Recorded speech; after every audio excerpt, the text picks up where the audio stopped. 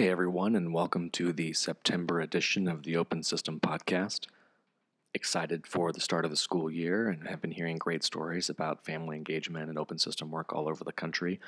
I just came back from the Economist Open Futures Conference in New York City, where there was a global conversation on the role of not only just open systems, but open societies, open markets, open borders, and really taking the open frame to a different level, but more on that to come. So exciting conversations around, and we're bringing a really great conversation to you all today with Brian Eschbacher, who is an old colleague and friend of mine from Denver Public Schools, who is an expert on the issues of choice, access, and planning for public school systems. He led the choice and planning team for many years at Denver Public Schools, and now gets to do that work nationally. And we live in a world where issues of choice in education, of access in education, of who gets to have choice and what does it mean to have choice are politically really big hot button issues. And we spend a lot of time in this podcast interrogating those concepts, thinking through them in a bunch of different directions, and really trying to put families and communities and their perspectives on the system front and center. So want to just say thanks to Brian for being a part of this conversation, and really think everyone's going to really enjoy the conversation. In particular, I want to hope people stay to the end where we had a conversation about what would happen if the choice system in Denver or in some of these places around the country stopped, like many advocates want. And we talk a little bit about what would the collateral consequences of something like that be. So stay around for the whole conversation. Let us know what you think, and enjoy Brian Eschbacher. Brian, it's great to have you today. Thank you for having me. Brian, let's start with, how have you found yourself in education? Why do you stay in education now? Tell us about your story. Yeah, the origin story. I grew up on Long Island, just outside New York City, and I think for the first half of my career, I was a private sector guy. I studied business in undergrad at Penn State. I have an MBA from Indiana University.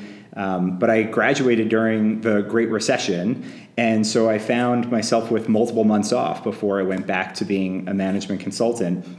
And so I went to work as a volunteer at a charter network, Chicago International Charter Schools on the west and south side of Chicago. And I think that was the first time I was really exposed to generational poverty in parts of Chicago.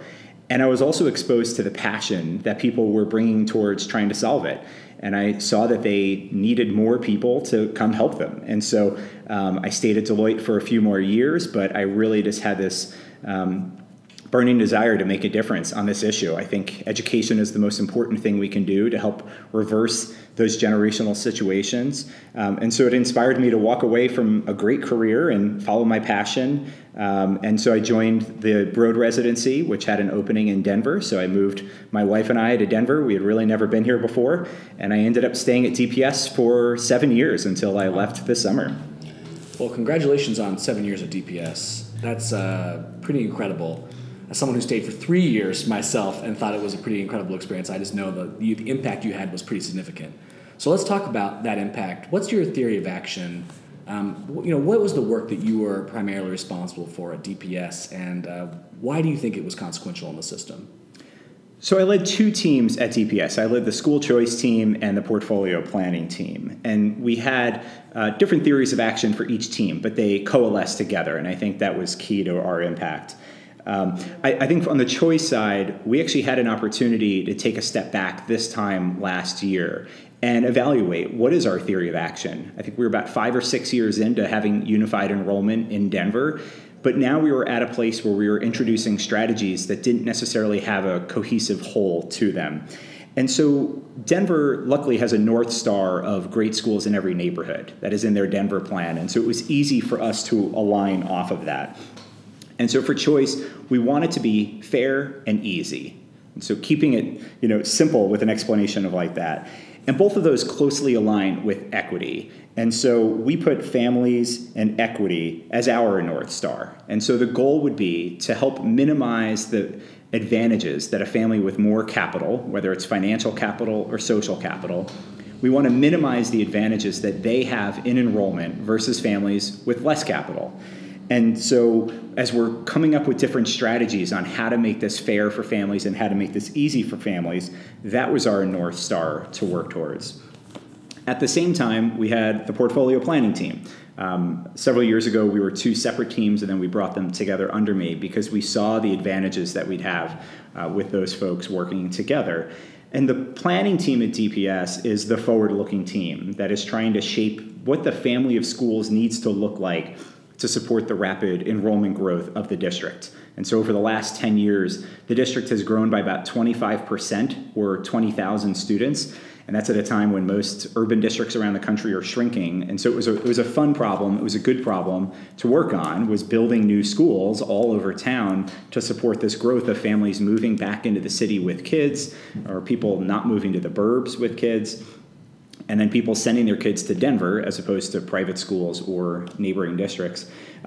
And so the vision for planning was to ensure a great school in every neighborhood, and it aligned closely on the choice side by helping see from the data lens how to adapt the family of schools to maximize the number of students in their best fit school. And so I think we'll hopefully talk more about what that might look like to be able to look at data patterns and then adapt that family of schools to help those students out.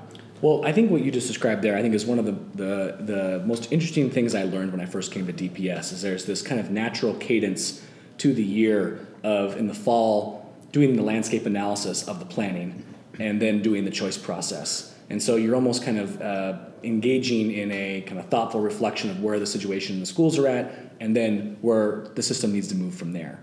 And that's, your team was holding both of those pieces. Yeah, and I think that was key, is that we had a structure in place where we were able to take the data of where students actually end up in the fall and then incorporate that into the choice system and the call for new schools that happens in the spring. And so we had these good feedback loops in place that we weren't just getting data for data's sake. We were acting on it in a tight way that I think had some transparency and some logic behind it. Yeah.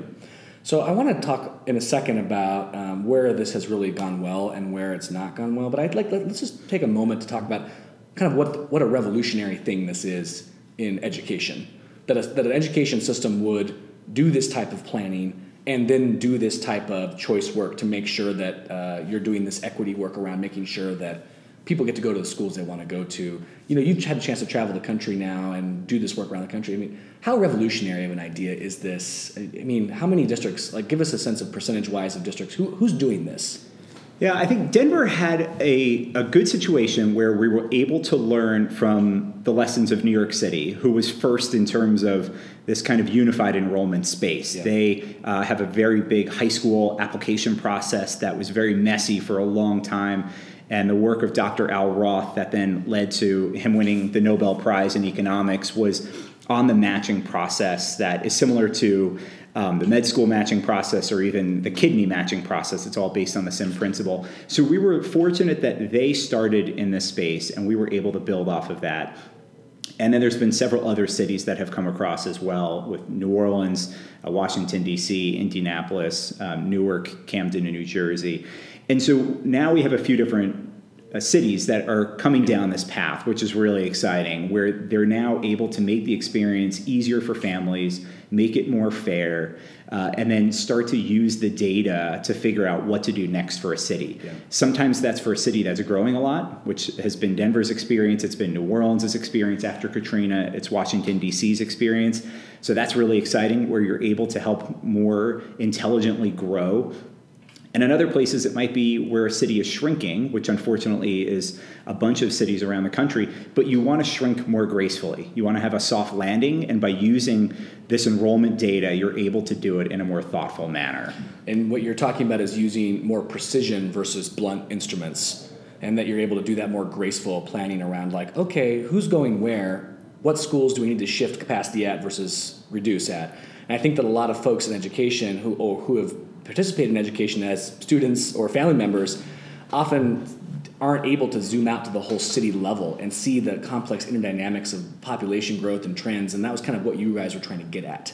Yeah, that's absolutely right. We try to combine multiple data points together for a neighborhood. Yeah. You don't just want to see where kids do go to school. You also want to see where they wanted to go to school. Oh, interesting. Because you want to see, are there wait lists, or are kids in essence getting their fourth or fifth choice where they're not going to be as excited about.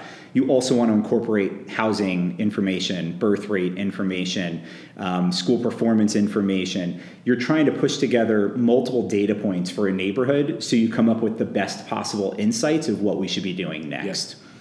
So where has this gone really well, and where has it been less successful in your mind? I think it's gone well in breaking down the importance of zip codes. And that's something I'm really proud about, where in most places around the country, and unfortunately where I grew up as well, the zip code that you live in often dictates the quality of education that you're going to be going to.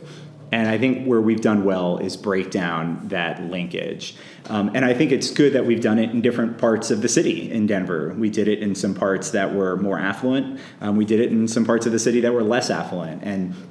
And so when we're able to break down that importance of zip code and able to get students into a school that is more of interest to them, whether it's a Montessori school or a dual language school or a STEM school or an art school, by being able to get kids into schools that interest them, I believe that they're going to be better off because of it, and hopefully the system will be better off as well. Mm-hmm. What about where it's struggled?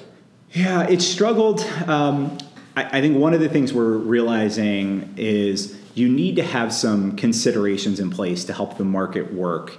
Otherwise, it may not work the way you want it to. And so an example that unfortunately could be segregation.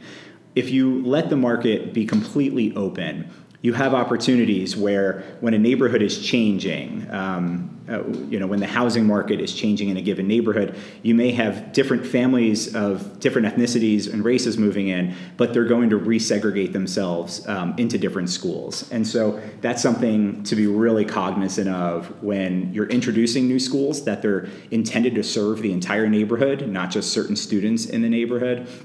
And so you want to just be as thoughtful as possible about the connections between neighborhoods and schools. Yeah. And you guys put guardrails in, like, enrollment zones and different things that tried to help mitigate some of that stuff, right? Yeah, I think we got smarter over time. Yeah. We're 7 years in now, Denver's 7 years in, and I think the more data you get back, the more you can see what's happening and why, and then have conversations with school leaders and parent organizations and get feedback from them on, why, here's the problem statement we're seeing, help us think through different solutions for it. So let's talk, you brought up markets. I think this is a good segue to go into markets. Where, I think sometimes people struggle with the concept of markets in education. I also think we live in a time and place where markets are synonymous with crashes, with soaring CEO salaries, income inequality. So let's talk about where the analogy of markets is really strong in education or in public spaces, and where is it not as strong? Sure. I think one of the things that excited me about working on school choice was that it introduces an element of competition into a monopolistic system. Yeah. And so where I grew up, you lived on a certain street, you went to this school, and if you didn't like it, too bad. You either had to move or your family had to try to go to private school. But that's just not a fair marketplace when only certain people are able to engage on that. And so I've heard analogies that schools are like pizza parlors, and Darwinism will take over, and that the weak will die off and the strong will survive, and that's a good thing. But that just doesn't work. A pizza place could change on a Tuesday. They could go out of business on a Tuesday, and society will be fine. You can go to the one down the street. If Round Table Pizza disappears, no one's freaking out. Yeah. I'm a New Yorker, so Denver pizza most of it could disappear, and we would be fine. But schools don't close that quickly. Schools can take years to wind down, and you could have hundreds of students that are in there. Lagging, yeah. And so you have the emotional collateral damage that would happen with a closure, and that's what we've seen in other cities, that if you don't do it really thoughtfully and you don't have a much better school for students to go to, then the social emotional challenges and the academic challenges could be overwhelmingly hard to recover for a student. So that's a place where I think the market analogies don't work as well. There's something that has resonated better with me, and that's comparing it to rural hospitals. Rural hospitals are public good. that we need to have, right? You could be 50 miles from another hospital, and so if one went under, that would be traumatic to several communities. And so a challenge with that is market viability. And so this is a place where in Denver we try to have more market considerations than some other places. And so an example of that is, if you have 10 different charter authorizers in an area, and all 10 are authorizing different schools to serve a given neighborhood, you may not have enough students in that area that can fill those schools, even the good ones. And so this is kind of a sociological principle like the tragedy of the commons or a circular firing squad, where you're flooding a market with supply and you think the market will be efficient enough to then just work it out, and that the strong will survive and the weak will die off. But what we've seen from my time in Denver is we have neighborhoods where the lowest performing schools are getting just as many students as the high performing schools, but neither of them are getting nearly enough students that they are viable. And so when you're talking about a market that is emotionally driven, which is your child's education, the market is not going to be as efficient as possible. So there's no doubt that I don't believe monopolies serve their customers as well as a competitive market does. At that same time, I've now learned over the last 7 years that you need to have some market considerations in place that are going to allow it to succeed as a whole. So let's talk about monopolies for a second, too, because I also think that's something for a lot of folks that they don't really think about in the public space. I think that first off, we fought a lot of historical battles in the past to take down private monopolies. That seems to have gone by the wayside. I think there's a huge amount of discussion right now about major private monopolies that have been aggregating in our private space in our country, whether that's tech monopolies or energy monopolies or whatever it is. I think people are saying this is a problem now. And one of the things we often hear from folks on the left is that what we need is more public monopolies. We need more state control. We need more centralized planning of this is the one school system, this is the one healthcare system, this is the one thing.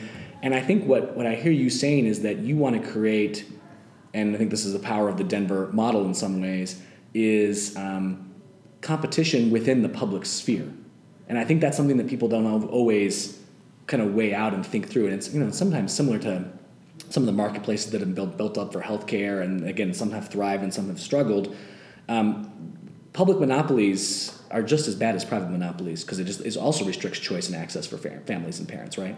Yeah, I agree. I think that's been something I felt strongly about over the past few years. And I think it's important to remember that for decades and decades, it has been a public monopoly with an asterisk, that the families who are most affluent continue to get their ability to opt out of it, whether it is private school or whether it's the real estate market. And so a concern I had is that it's a public monopoly only for people who couldn't opt out of the system, which I think is very, very dangerous in terms of something that is as important as K-12 education. And it exacerbates the inequities of that, right? Absolutely. Yeah. I mean, this gets into the ability to exit a market versus just voice your frustration with the market. That if only the affluent families can exit, well, then the monopoly is just going to continue to exist, and it's not going to get better. And I think some folks have the nostalgia that public education was so great 50 years ago. I don't think it was, but now we're at a place where if we continue to let the monopoly exist, then we shouldn't be surprised what the outcomes are going to continue to be. That's a good bridge into exit, voice, and loyalty,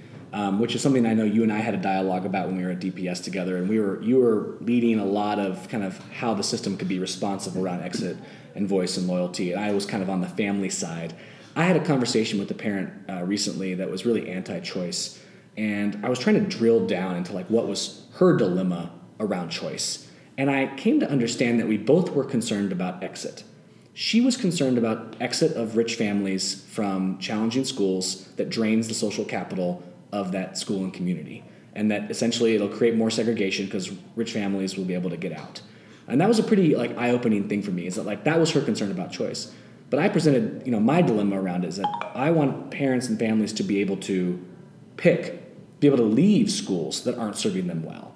And I think that she had never thought about choice in that context. I think she was like, I see the dilemma from my end of the spectrum. And I think I've been really also very concerned about, okay, let's make sure, in some ways, let's give people, let's build a choice system almost to an ability that's maybe farther of parents and families being able to get out of schools that aren't serving them well, that aren't meeting their individual needs.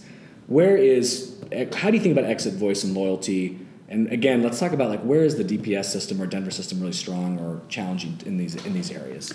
I think when we think of choice systems around the country in the cities that I mentioned before, and including in Denver, you want to empower all families to be a player in the system. Yeah. Right. When you go back to the magnet structures that exist in some cities where they're all based on testing and you have to know somebody to get in and those types of games, it's clearly designed for affluent families.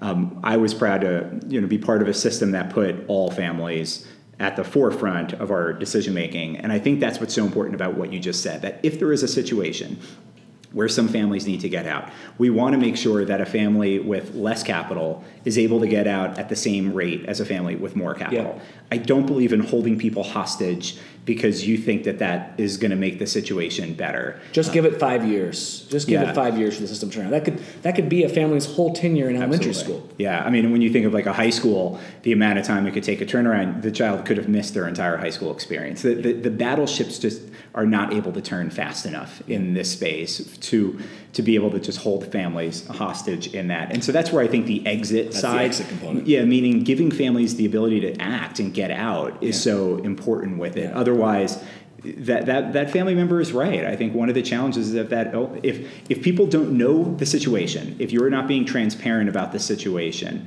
and you don't help them get out, you don't share the details of what a transfer rules could look like, if you don't have any transportation in place, if you don't give them any tools to help them opt out, well, then we shouldn't be surprised that the more affluent families will leave and that the less affluent families may stay.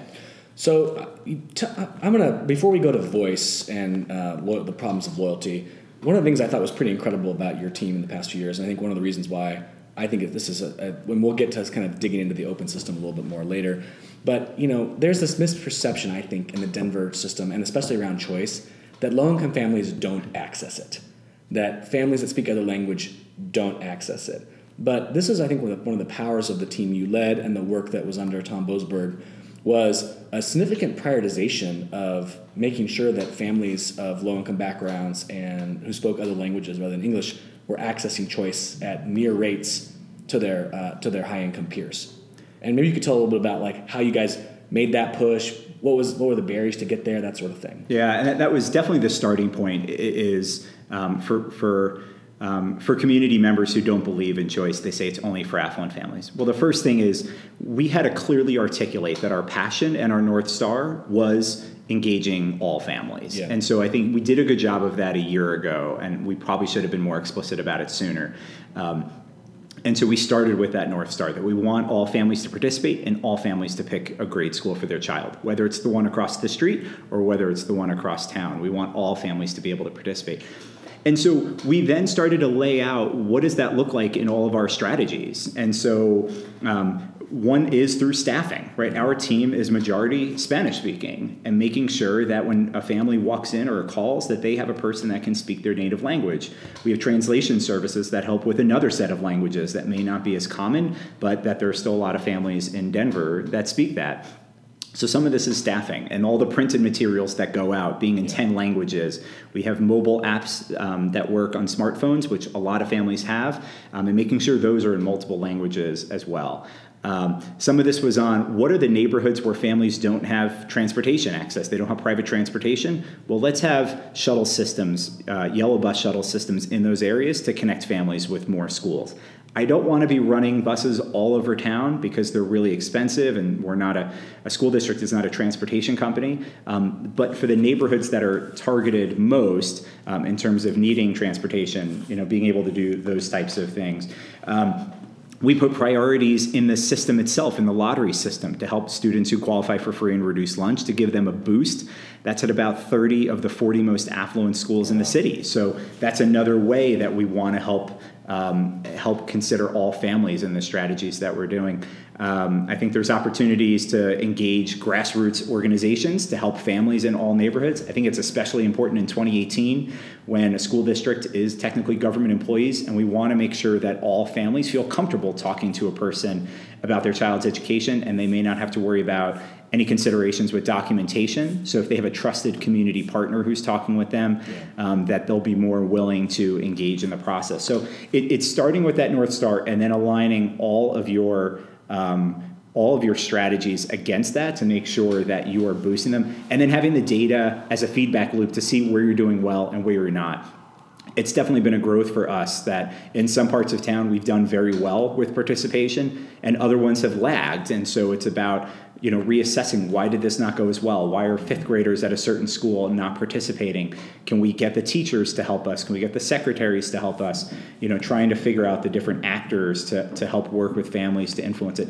But you mentioned, on the data side, we're really proud that we had an external audit a few years ago, and the rate of our non-English speaking families was higher in terms of participation than our English speaking families. Oh, wow. It's like a reverse achievement gap on that, right? And I think it's a tribute to just the amount of effort that we poured into our non-native English speaking families and helping meet them where they're at and get them to engage in the process. And so I don't think this is something that is ever done. I'm incredibly proud of the Denver team and that they continue to push on this. But I think it shows that some of these strategies are working, and those are good things that we can then share with other cities. I really agree with you on the kind of the regional examples a little bit too, and kind of where that shift happens. And I just think it's a huge testament to the effort you all put into this. But I knew lots of families in Southwest Denver that for them, the governance type of their school wasn't even a big deal at all. Like they had one kid in a charter school, one kid in an innovation school, one kid in a district school, and a lot of the families in the city, like that's their life now, is that they're actually picking schools that are right for their kid, and they're advocates for great schools, not just charters or district or innovation schools. And I think that is a huge, again, testament to the effort you guys put into kind of reverse that gap in participation. But also that like you're putting all schools on equal playing ground. Like that's also a huge testament to the Denverism. The exit component can include all the types of schools. It's not just, pick all of our district schools, and then you got to go to another process for charter schools, another process for this other network. It's all in one book so parents can make the choice. Yeah, you're right. Choice is for families, and it's about meeting them where they're at. And if you force a family to do one whole process for district schools and then multiple processes for charter schools, it's going to be really confusing for families, and the families are, potentially going to walk away. That's what Denver was 8 years ago. Denver had 64 different applications back in 2010. Wow. And parent organizations started the movement towards unified enrollment. They said, this is not fair for our families. We've got to make it easier. And in 2012, we went from 64 applications down to one. One timeline, one application, one assignment to schools. And that has been an incredibly powerful force.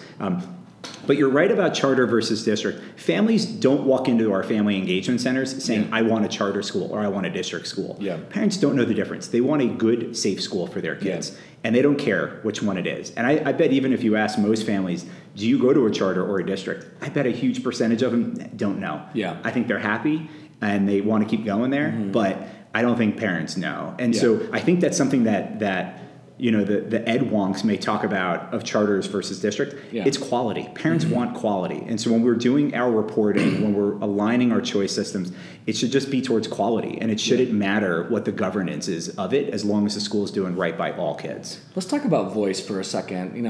Where are parents able to use their voice to get a school to be better? Where have you seen that happen? I mean, I feel like that was a part of our work at the family engagement office as well.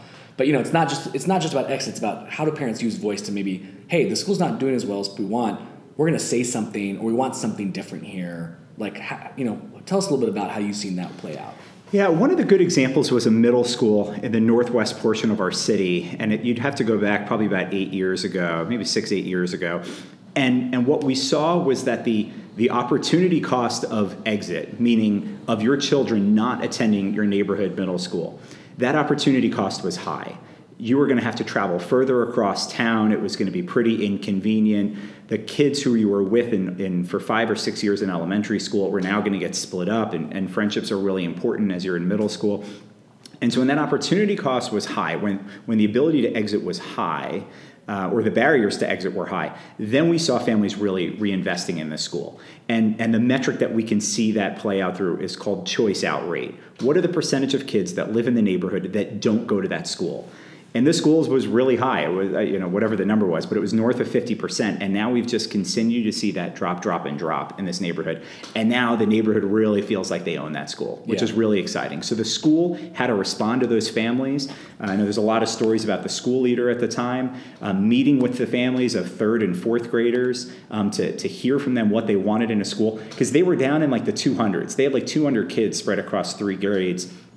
And now they're in the upper 600s, even though that neighborhood hasn't grown at all. It's been pretty flat as a neighborhood. But it just showed the response and the feedback that needed to happen from the school leader and the staff back to those families to say, what is it going to take for your kids to come here? And now you saw the school improve. Their scores are up. Families are much happier across the board. So that's an example where you do have these tensions of what does it look like for me not to go there versus I do want to go there. Most families want to go to a good school in their neighborhood. It's easier with drop-off and pickup. It's easier when your neighbors go there, right? All of those things are factors. So, but the interesting thing about voice, and this was kind of a little bit in both your world and my world at DPS, was it required a school leader willing to be able to be responsive to those parents and families, and a system willing to be flexible about potential design shifts or program shifts. And unfortunately, not all of our school leaders have that mindset, that open mindset, or the willingness to adjust systems. But yet, when you see it happen, it's a pretty incredible thing to watch that evolve, right? Yeah, and I think you said evolve. I think that's been the shift over the last few years. When Denver was growing so fast, and when the choice system hadn't permeated as much, schools were often full no matter what. Yeah. And so if you were a principal and you wanted 500 kids in your school, there was a few years ago, you probably had 500 kids in your school, and you didn't have to be as responsive. You had, in essence, a little version of a monopoly. What we've seen now is the growth has slowed down, it really has stopped, and as choice has really picked up, now it's creating some school leaders who have been in a system for a decade and have never really adapted to this kind of competitive landscape. Now they're realizing, gosh, if I don't listen to these families, they could choice out, and they could tell their neighbors not to come here, and then my enrollment's going to drop. In Denver, the money follows the kid. If you lose 10 kids, each student has roughly about $5,000 worth of budget. That's $50,000 you've got to cut from your budget. That could be a teacher. Yeah. And so just losing 10 students could be a staffing cut. Well, now your staff is going to start asking questions. Why are families leaving? What can we do to help about that? Why are we cutting positions? And so now you're bringing more people into that conversation. It's not just a few parents versus a principal. You're having it be a bigger group. Yeah. Well, we started talking about families and family engagement, Brian. You've been in the front lines working with parents and families through very tough conversations about choice shifts and patterns in their communities, things that they were excited about. Share a story that you feel like illustrates a challenge or an example that you think is really salient. One that really stuck with me on my way out was the final hour on the final day of the choice window this year. So February 28th, it was like 3:30, and the window was going to close in an hour. And I had a dad who was an immigrant from Africa who had 3 kids in the system, and he needed to fill out choice forms for all 3 of those students. Language was a little bit of a barrier. And we were able to have him work through the enrollment guide, the materials where we share information about different schools, and the technology that was very new this year that prioritized the parent experience to make it as easy as possible. And I remember this dad was able to fill out the choice form for his 3 students in, I think it was 15 minutes. It was remarkable. Wow. And that was the embodiment of equity in terms of, can we have a family who may have some challenges engaging the system, but have them participate with all the same advantages as another student? And so that one really stuck with me, that this was successful in what we were trying to accomplish. I think somewhere that the family engagement was harder was at more of a macro level, which when we have conversations with communities about what new school do they want, right? One of the exciting problems when you add 20,000 new students is you need new schools for them to go to. And so you're trying to introduce new schools.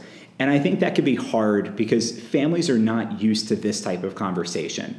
Most of the parents that are in DPS grew up like I did, where you live on a certain street and you went to a certain elementary, middle, and high school, and that was it. There was no choice or anything. It's a pretty big sea change in how people think about school. Yes, and generationally, almost all of our parents never went through a choice environment. And so we're constantly educating parents on what this looks like. But the last few times in Denver that we were trying to introduce new schools, there was this tension between a mystery box of, hey, do we want to create a new school from scratch, or the known box of we have a school down the street or the next neighborhood over that is popular and good, and which one do we want? And I think one of the challenges was over and over again, families picking the known commodity. I get it. Because if you're a parent, you really want to introduce a mystery box, right? It's an exhausting experience for a parent to have to put that much time into. It could take 2 years of development. New schools are very likely bumpy. And if it's a middle school, your child's only there for 3 years anyway. So that you may miss the entire window that your child was there. And so I think it's a challenge that we have in terms of trying to differentiate the new schools that are opening versus replicating the schools that exist the next neighborhood over. And why is this a risk? Well, imagine you have a new office building and they want to put a coffee shop on the first floor. If there's a Starbucks across the street, if people say, well, I like Starbucks, we'll go with that. That's how you end up with Starbucks across the street from each other and not having an independent one across the street from it. So when we think about, having the program variety in a given larger community, like an art school and a STEM school and a dual language school and a Montessori school, you've got to be more thoughtful about how to engage the community to think of the collective whole on the portfolio.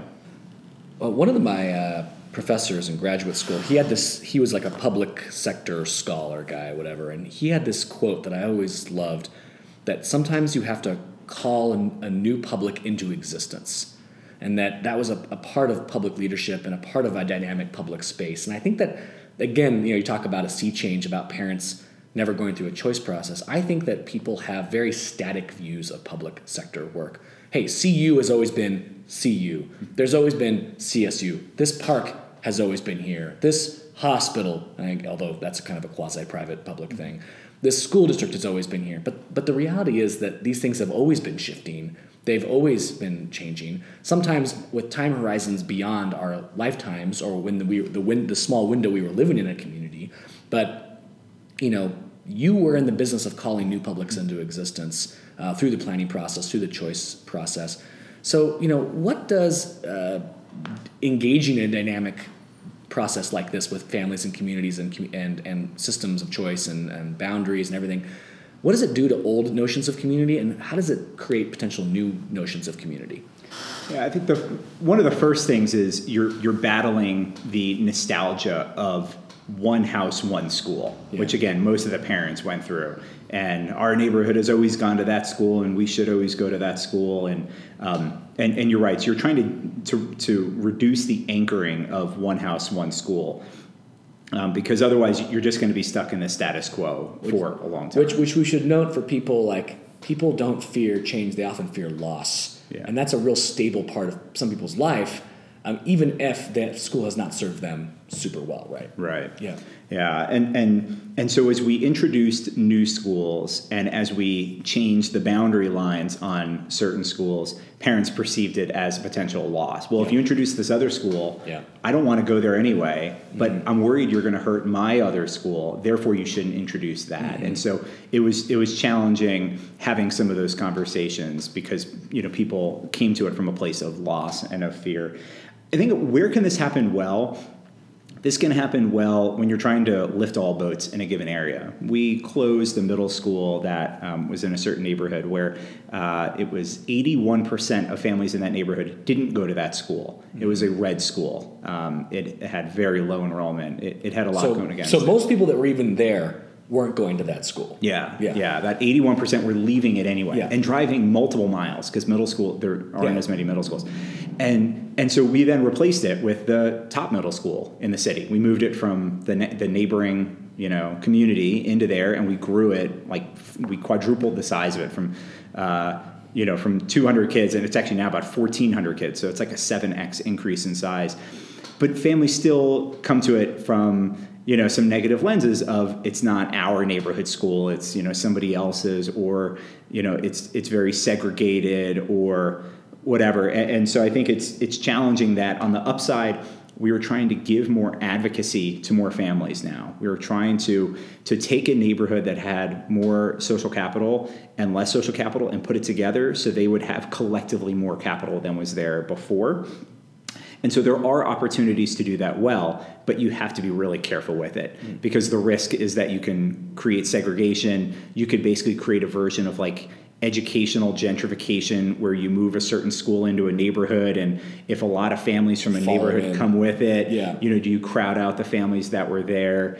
And then the other one is you've got to make sure that the school leader is listening to all voices and not just the voices of some of the families who are going to be louder. And so there are potential risks.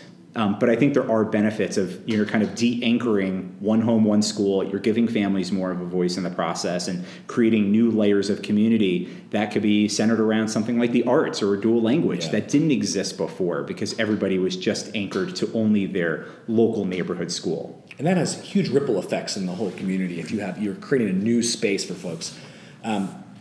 You're also, one of the things that I feel like was also a huge part of the Denver process was decoupling the notion between school and facility. That the facility is a building, and we can put whatever program that we want there. And for a lot of parents, though, those things are fused together. So it was about also educating parents. I think a lot of times in your work is like, we can actually put a new thing here, and it can be something else. It'll be a new type of school at this school. And that I think was also probably that's kind of blows people's minds sometimes. Actually, that was very challenging. Where you essentially have 150 buildings and 200 schools in those. But you're right. There's an element of moving them around in a logical way. That hey, this type of school appeals to more kids in this neighborhood, or this school's too big for this building or too small for this building. I think families anchored that school, that building, and my home, like that kind of triangle relationship, and you had to decouple that, and that was really hard when you don't want to treat them like monopoly pieces where you're moving things all the time. Stability is very important to a family, especially for like an elementary school where we know walkability is a factor, and your kids could be there for certainly 6 years per kid, but you could have 2-3 kids. I mean, you could be a parent at that school for a decade, and if you were to keep moving it around, that's unfair to a family.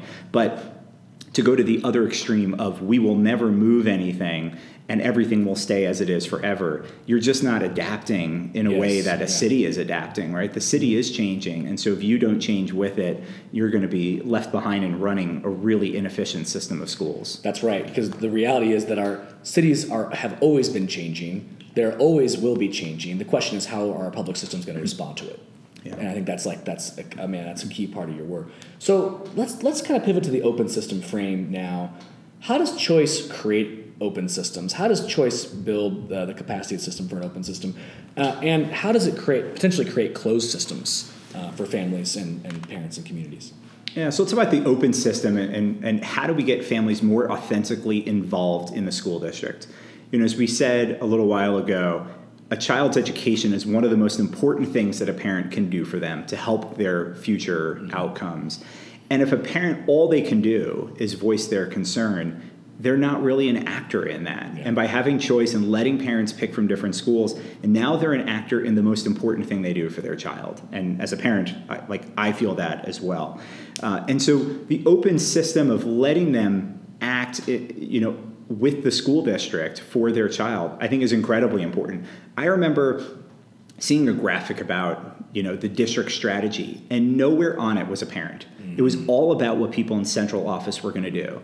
And I remember kind of, drawing a carrot in there and saying, where is the parent? Where is choice? Parents are a huge actor in the system. And so, that's a place where I think it is really, really powerful that they, now have a very tangible action in the system that forces the district to respond to their needs. Now, where can this be a challenge? This could be a challenge when you start to fall away from equity, where the only people that are able to, act, kind of like with the exit of being able to act out of a school, if it's still tied up in their capital, whether it's their financial capital or their social capital. And so that's a risk of creating a more closed system where you're kind of checking the box and saying, hey, we have school choice. Therefore, if you're unhappy, pick another school. But if you're not giving them the tools to do it, then you're not that much better than we were a few decades ago of private schools in the real estate market. And so, what are those types of things? Again, that's having some options of transportation, making it easy for families to learn about different schools, having those community connections to teach them about what might be right for their kid, factoring in housing instability, reducing all the testing requirements so that the only, quote unquote, good schools are the ones that you have to test into. You've got to have these different types of supports in place so that it is a true open system and that you're not just kind of closing it off to another set of families again. I really like that. It's and it's like potentially with choice, if executed really poorly, is you have an illusion of openness and you actually have closed doors for parents and families to kind of run into, and they're not able to access what they need to be able to access. And I think that there's probably examples out there in our national conversation. I just do not believe Denver is one of them where that's happening for parents and families, where the choice system is actually just another way of exacerbating the inequities in the system, and actually it's closing versus opening. And so it's like it behooves us, we have to build guardrails and systems, like you were saying, transportation, all these things, to make it actually happen. Yeah, and I think it's being clear at the start of why do you exist. It is not choice for choice's sake. It is choice to get kids into quality schools that are the right fit for them. And if you have that North Star and you are clear on it, then you can have your community conversations with board members, community leaders and parents that what are the actions we need to take in order to head towards this North Star. And I think Denver has been doing that well. I think a few other cities are doing it well also. But you can read about other cities where parents refuse to give up their testing schools because they know their kid is going to test well and they got the tutors. And that's hard to read about because I don't know. I think their North Star might be more aligned with privilege than it is with equity. Yeah. And that's something that, every community is going to be different. But I worry that people are masking their actions and voices under something that might be inauthentic. Yeah, and I think that I love that example. That's a really important and very recent national example. And I think people see that and they associate it across all the landscapes. And I think that's an important aspect of like understanding what's happened here is very different, or some other cities that have done this really well. So let's talk about the next stage, the next set of what's next for choice systems in Denver and places that are just getting started. You now have left Denver after 7 years of leading this incredible opportunity to open schools and schools for families all over our city. Now you have an opportunity. You're in your kind of new stage of your work. You're visiting some of these other cities. You're seeing what's happening next. What's the next stage of this work, not only for Denver but other cities in the country? And would love just to hear kind of some of your ruminations on what's happening next. Yeah, I feel like the intersection between enrollment and a system of schools, meaning like not just neighborhood schools, but neighborhood schools plus magnets plus things like that. I feel like it's a microcosm of the squabbling that happens in Congress right now, where we do agree on certain things, but it is way more convenient to focus on what we don't agree on and try to blow things up. And that doesn't make sense. I think we have made really good progress in a bunch of places, and we should be learning about how to make that better. If we just blow something up, we're just going to give parents power back to the affluent parents. Mm-hmm. And maybe some parents are okay with that. But we need to know that if you go from one application to 60 applications and you get rid of some of these other, market considerations about, helping, the language supports and supports for families experiencing housing instability, you're just taking huge steps backwards. That does not take you forward. And so one thing I'm excited about in talking with other cities is, their passion for this space, the passion of their parents, their community groups, some of their elected officials for improving these outcomes for students and not conflating giving families an action with some of the other things they don't agree with, like, charter schools or magnet schools or things like that. I think it's so easy to conflate. And so I think when I think about going forward, I think about helping folks set a North Star for why we want to go do this. And, I hope often that would end up being quality schools for all kids. And acknowledging that if a kid goes to a school that they're more interested in, whether it's because of the subject matter or because all of their friends go there or because it's across the street, it could be any of those dimensions, that the child that goes to that school will more likely be more successful than if they go to a school where they walk in the door every morning miserable. And I think we have a good opportunity here to share lessons from around the country. I think in education, there's this nice thing that across cities, there really is no competition, right? We all want each other to do better. And so how can we do a better job about sharing lessons? It's something I'm excited about, in my new world of supporting other cities is, if something is going great in Memphis with a parent organization, let's figure out a way to share that with Camden. Mm-hmm. If we're doing really good language supports in a certain city, let's find a way to do that in another city. And so, we're not competitors in this space. And so I think we have a good opportunity to share lessons, whether it's a policy or a technology lesson or a parent engagement lesson, and to, help share those across cities to make everybody better. Because I think at the end of the day, if we can make this fair and easy, if we can just keep those two words at the forefront, fair and easy for our families, and align our decisions underneath that, then I think we're going to improve outcomes for kids in this space. And that's my hope. So, we have this big debate in Denver right now. We've had choice for, how long have we had choice in About Denver? 7 years. About 7 years. We've had unified choice in Denver. But I feel like there is this, I think it's a small minority of folks who say, let's end it. So let's actually play this scenario. I actually like doing this sometimes because we should never be above this in public policy and thinking about the consequences. So let's say it, like tomorrow, a new superintendent came into DPS and said, no more choice. We're going back to where it was. What would immediately change for parents and families in the system? Colorado is a choice state, which means that you can live in Denver and attend a neighboring district tuition free. You may have to get your child there, but you can do that. And so to pretend we can just go back to this, pure monopoly, it can't happen anyway because families can choose across lines. If I had to guess, if a new soup came in, we would probably go back to multiple applications again, right? They would kick the charters out. We've got a whole bunch of charter networks. They're now going to start running their own lotteries. And that's like 40% of our secondary schools? Yeah, 40% of secondary schools, 25% of all K-12 students. So now you imagine a parent could potentially, in a neighborhood that has district schools, magnet schools, and charter schools, a parent of a fifth grader could fill out like 6 different applications. Wow. And you're going to lose all the supports that help make it easier for families. So if you're a community engagement organization, you're supposed to walk down the street with 6 different applications and then ask them which one they want. You're going to have 6 different mobile applications. It's wildly inefficient for families. From a cost perspective, it costs way more money. And I think one of the other tensions, you never know where the kid's going to go to school next year. So imagine, for some college students that apply to 10 colleges, they get into all of them. They could be walking around in May with 10 acceptances. 9 of those colleges don't know where the kid is coming this fall. And so they're going to end up holding seats for kids that don't show up or they don't let enough kids in. It's a very inefficient market. And so I think moving away from where we are today, we just take huge steps back. I think there's always ways that we can keep improving, but the rhetoric on blow it up and let's go back to the old way, I think is a huge drop-off from where we are today. Oh, that's super helpful. So, final question. What has been the best vacation you've ever taken in your life and why? I think I'm obligated to say my honeymoon. Oh, right? yeah, you got to say that. So I think I'm obligated to say that.